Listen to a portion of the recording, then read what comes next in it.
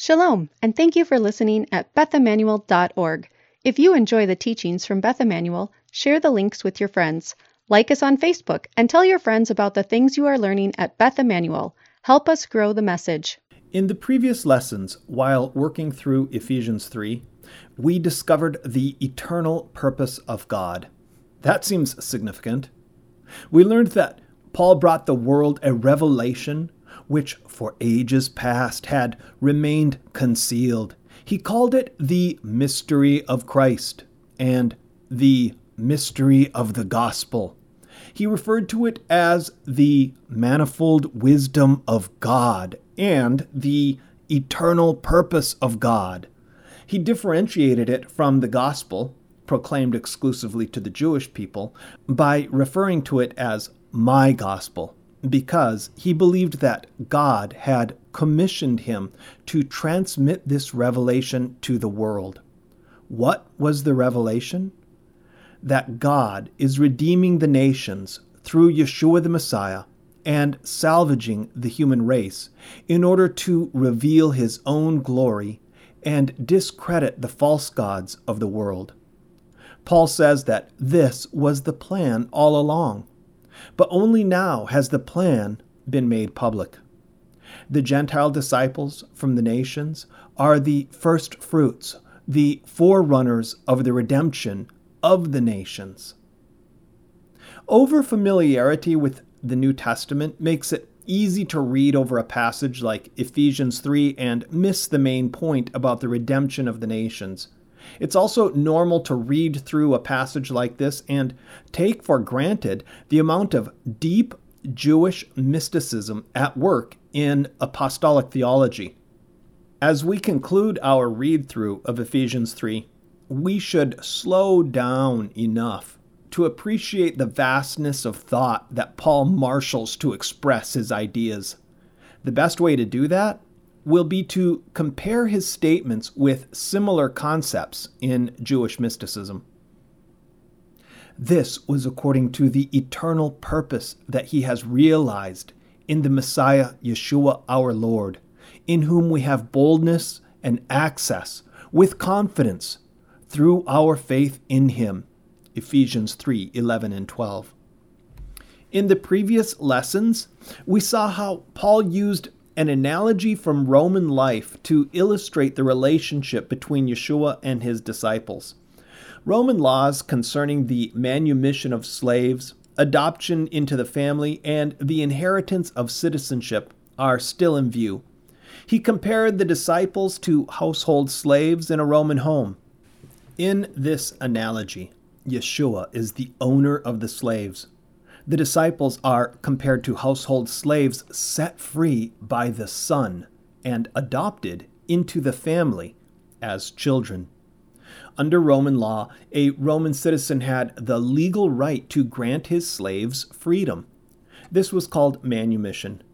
But to do so was no great favor, because a freed slave had no rights, no status, no money, no place, no standing. Therefore, the Roman householder who wanted to grant his trusted slave his freedom would often adopt that slave into his family, lending him his family name. This is how the prisoner of war, Joseph ben Matthias, for example, became Flavius Josephus. The Flavian family of Vespasian, Titus, and Domitian adopted him into their household and gave him their name.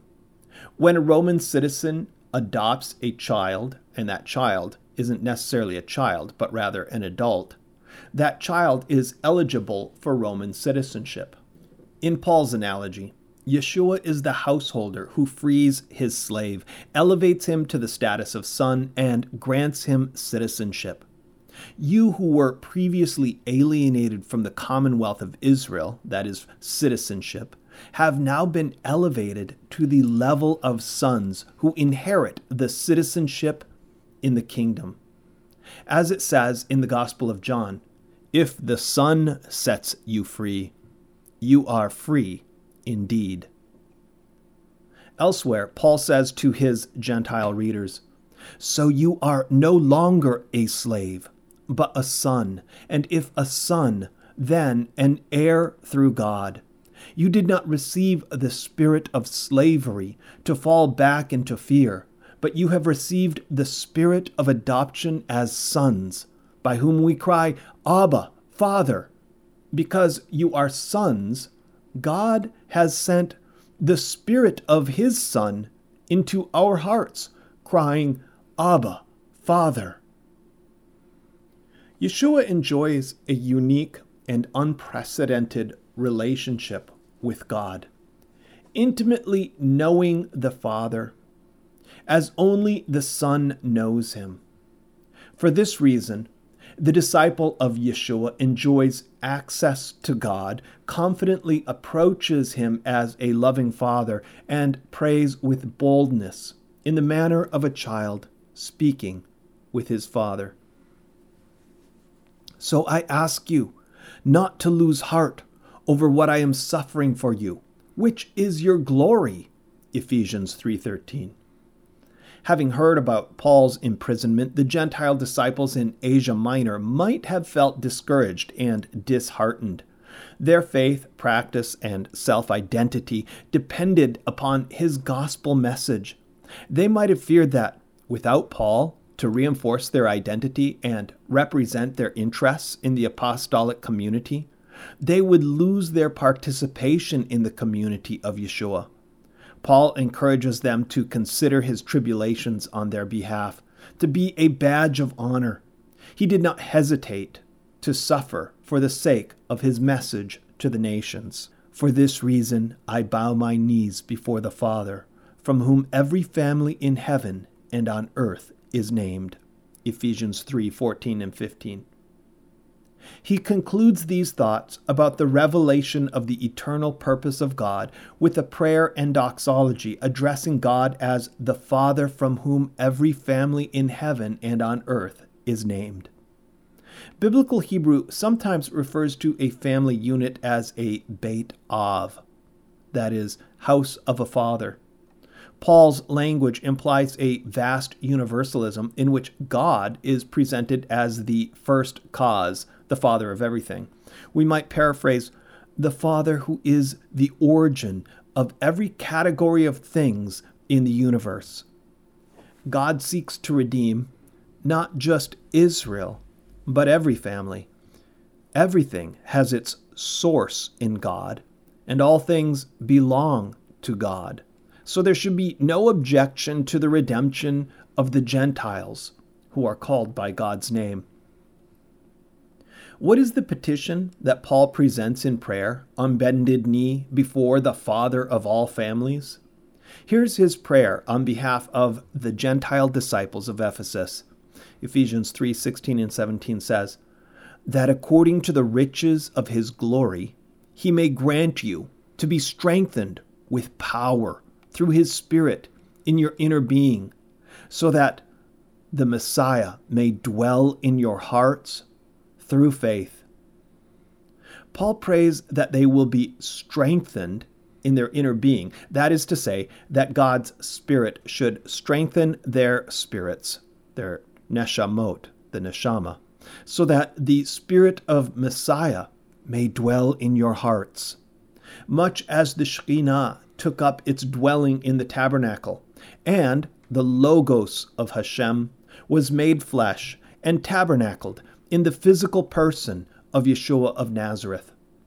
Paul wants the Holy Spirit to quicken our transcendent inner being, that is, the neshama, so that we might become a receptacle for the Spirit, the neshama, of the Messiah.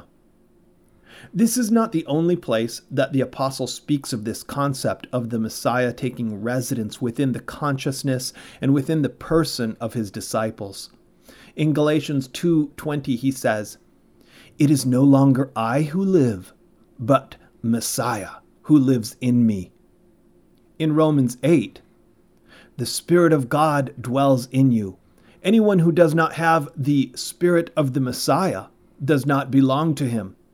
But if the Messiah is in you, he who raised the Messiah Yeshua from the dead will also give life to your mortal bodies through his Spirit who dwells in you. Romans 8, 9 through 11. This is in keeping with our Master's prayer, I in them, and you in me, that they may become perfectly one, so that the world may know that you sent me, and loved them, even as you loved me. John 17:23. Let's dwell on this point for a moment because it comes at the conclusion of this entire discussion about the status of the Gentile disciples, the redemption of the nations, and the eternal purpose of God. We should ask ourselves, what's the connection between the redemption of the nations and this mystical and utterly personal experience of Messiah's being, which in some ineffable spiritual sense is taking up dwelling within the individual? How does Paul's discussion of the eternal purpose of God connect to Jesus in my heart? When I was a kid growing up under the evangelical Hashkafa, we spoke often of having Jesus in your heart. We referred to conversion as accepting Christ and as praying to invite Jesus to come into our hearts. To be born again meant to receive Jesus into your heart. I've told you before about how my Swedish grandmother expressed her dismay over the medical innovation of heart transplant surgery, lest she receive a used heart without Jesus in it. In all honesty, I never really understood the concept of having Jesus in my heart until I encountered a similar idea in Jewish mysticism. The teaching of the Arizal transmits a similar mystical idea called ibur, which means impregnation or pregnancy. It's one of the truly spooky ideas in Jewish mysticism that gives Jewish mysticism and Kabbalistic literature a bad name. It can be misconstrued to sound like some creepy occult thing.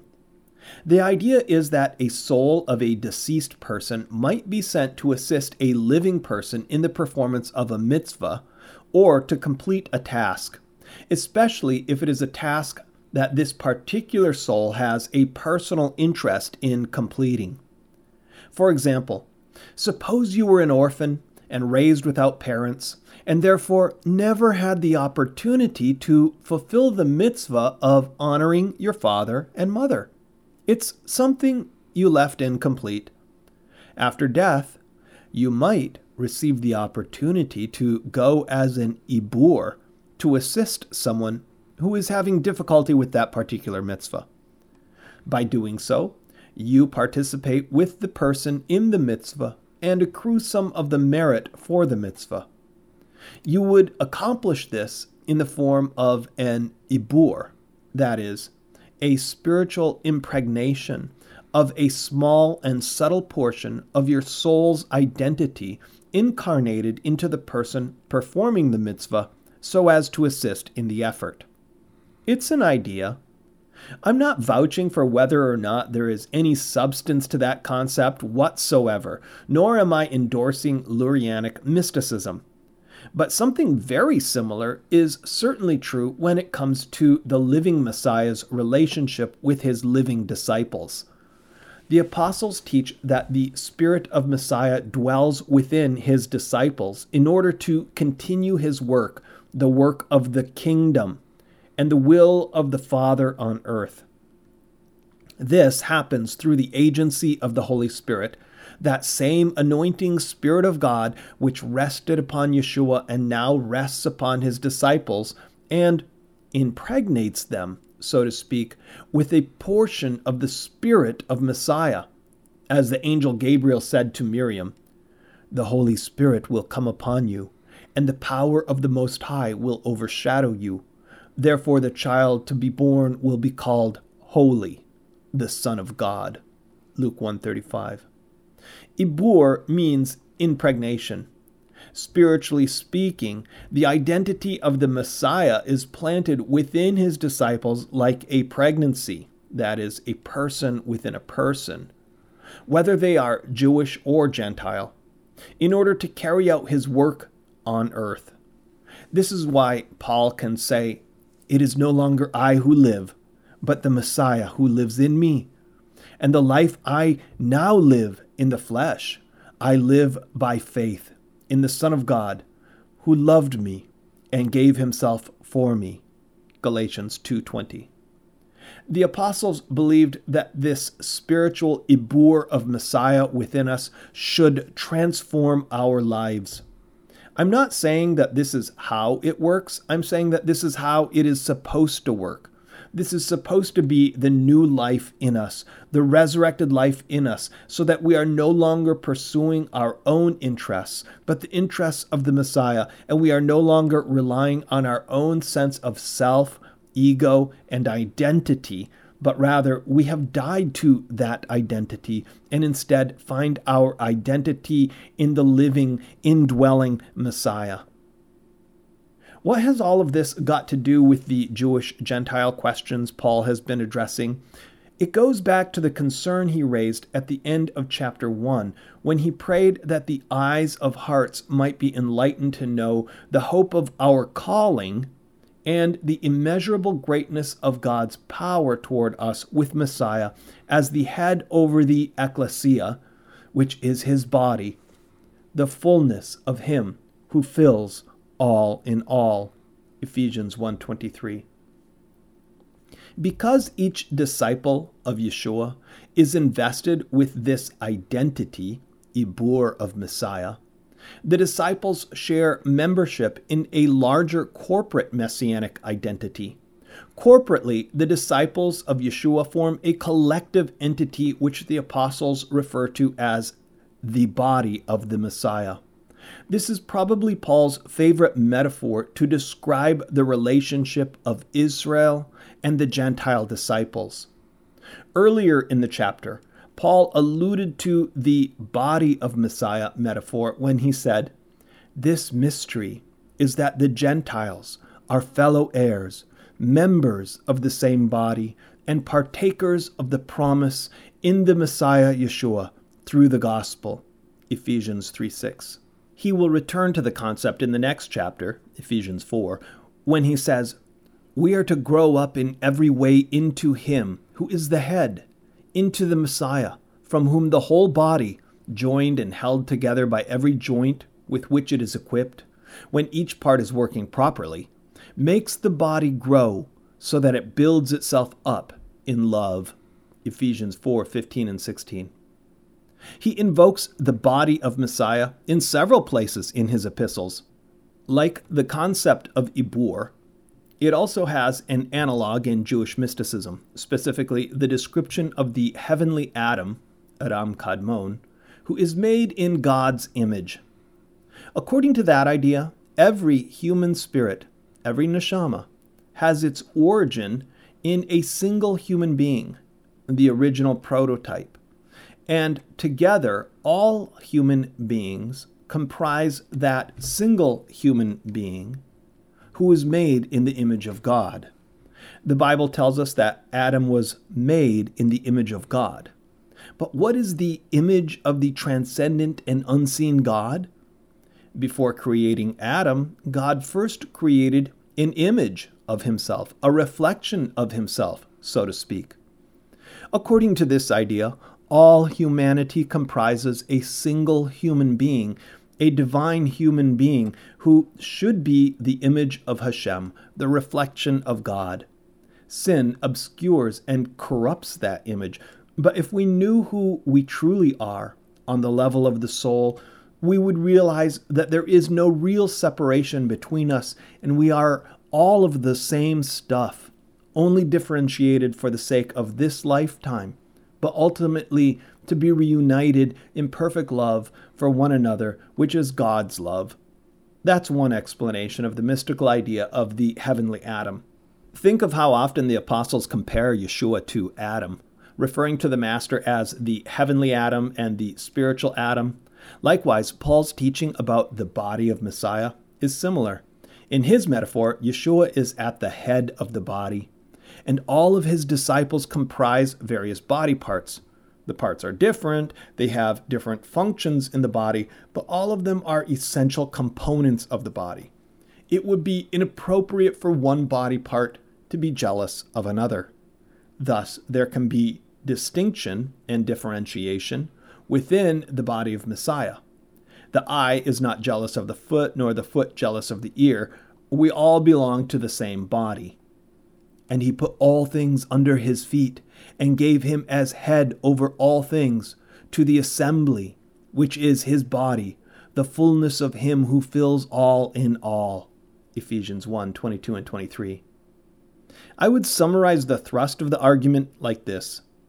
The idea of the Messiah within each person, and that together we corporately form the body of the Messiah, should utterly transcend our simple ideas of who is who, of human labels and egoic identity, of gender, rank, caste, clan, national standing, prestige, and honor in the eyes of men. It should make the question of who is Jewish and who is from the nations seem irrelevant. It is relevant in the flesh and in this current world, but not on the level of true spiritual identity. Our spiritual rebirth as Messiah on earth is so much more significant than those things that they should be as if they were of no account to us.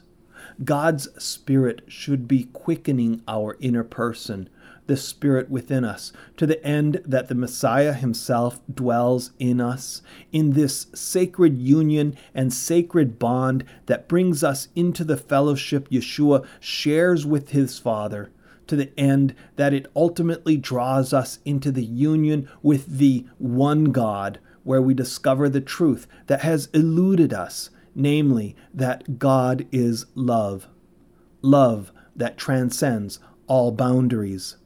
Thus Paul prayed for the disciples in Ephesus that the eyes of their hearts would be open to apprehend the immeasurable, that you, being rooted and grounded in love, may have strength to comprehend with all the saints what is the breadth and the length and the height and the depth, to know the love of the Messiah that surpasses knowledge, that you may be filled with all the fullness of God. Ephesians 3:17 and 19. The apostle prays that we may be filled with all the fullness of God, echoing his statement at the end of the first chapter, where he said, which is his body, the fullness of him who fills all in all. We find a similar turn of phrase used to describe Yeshua in Colossians. For in him all the fullness of God was pleased to dwell. Colossians 1:19. The term translated fullness is the Greek word pleroma, fullness.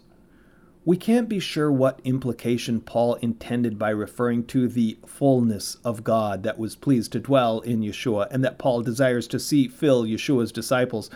But I can tell you that it implies the sense of totality, meaning that all the parts are present. The fullness of God has nothing missing. Later Christian mysticism, that is Gnosticism, used the term pleroma to describe the divine attributes of the eons, the emanations of the transcendent God, through which the utterly unknowable and unrevealed limitlessness of God reveals himself above the lower worlds. This concept is more or less the Gnostic version of the Sphirot described in Kabbalistic literature, and there's every likelihood that the original Gnostic idea has its source in the type of apostolic mysticism we see at work in Ephesians and Colossians.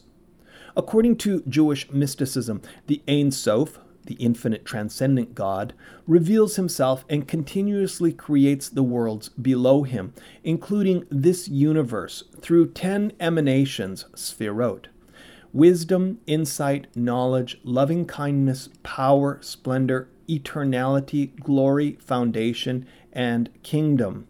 Chokmah, Bina, Da'at, Chesed, Gevurah, Teferet, Netzach, Hod, Yesod, and Malchut. Above all of them sits Keter, crown, the source of all the rest. And the end of the chain is kingdom, Malchut, which manifests in this physical world and receives the fullness of those above it. The entire scheme is a juggling of abstraction and metaphor to try to measure the immeasurable God, to translate the ineffable into human language, and to understand how the infinite God can enter the world of 3 dimensions and interact with human beings. Likewise, Paul earlier prayed that the eyes of our hearts might be open to know what is the immeasurable greatness of his power toward us who believe. And now he prays that we might measure the immeasurable in the breadth and length and height and depth, to know the love of the Messiah that surpasses knowledge, that you may be filled with all the fullness of God. In the apostolic scheme of the pleroma, whatever it might have been, love sits in the place of Keter above Da'at. If I have prophetic powers and understand all mysteries and knowledge, if I have all faith so as to remove mountains, but have not love, I am nothing. 1 Corinthians 13:2. So once again, we find Paul to be speaking in the language of Jewish mysticism when he says, "For in him all the fullness of God was pleased to dwell."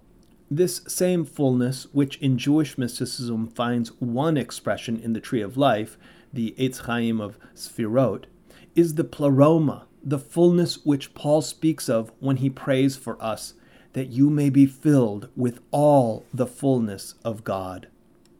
The fullness of God is pleased to dwell in the Messiah, incarnated as if impregnated into Yeshua of Nazareth. The Spirit of Yeshua, a portion of his being, is pleased to dwell in his disciples, incarnated as if impregnated into each of his disciples. Together, his disciples comprise one corporate body, the body of the Messiah, which contains the fullness of God. Compared with these thoughts and meditations on the significance of being a disciple of Yeshua, concerns over flesh-level prestige based upon who is Jewish and who is of the nations should feel petty and irrelevant. And so Paul concludes this discussion on the identity of the Gentile disciple in Yeshua with a brief doxology. Now to him who is able to do far more abundantly than all that we ask or think, according to the power at work within us, to him be glory in the assembly and in the Messiah Yeshua throughout all generations forever and ever. Amen. Is that the end? The Amen at the end of Ephesians 3:21 seems like a perfect place to end the epistle. After a breathtaking and sweeping flight through the mind of the Spirit of God, this is a good place to land. But it's not the end. From this point on, Paul comes down from the spiritual heights to deliver practical halakhic implications of his theological treatise. Ephesians 4 begins a discourse on how Yeshua's disciples should live. That's where we'll pick up the next time we read Ephesians. Take on my yoke and learn from me, and find rest for your soul.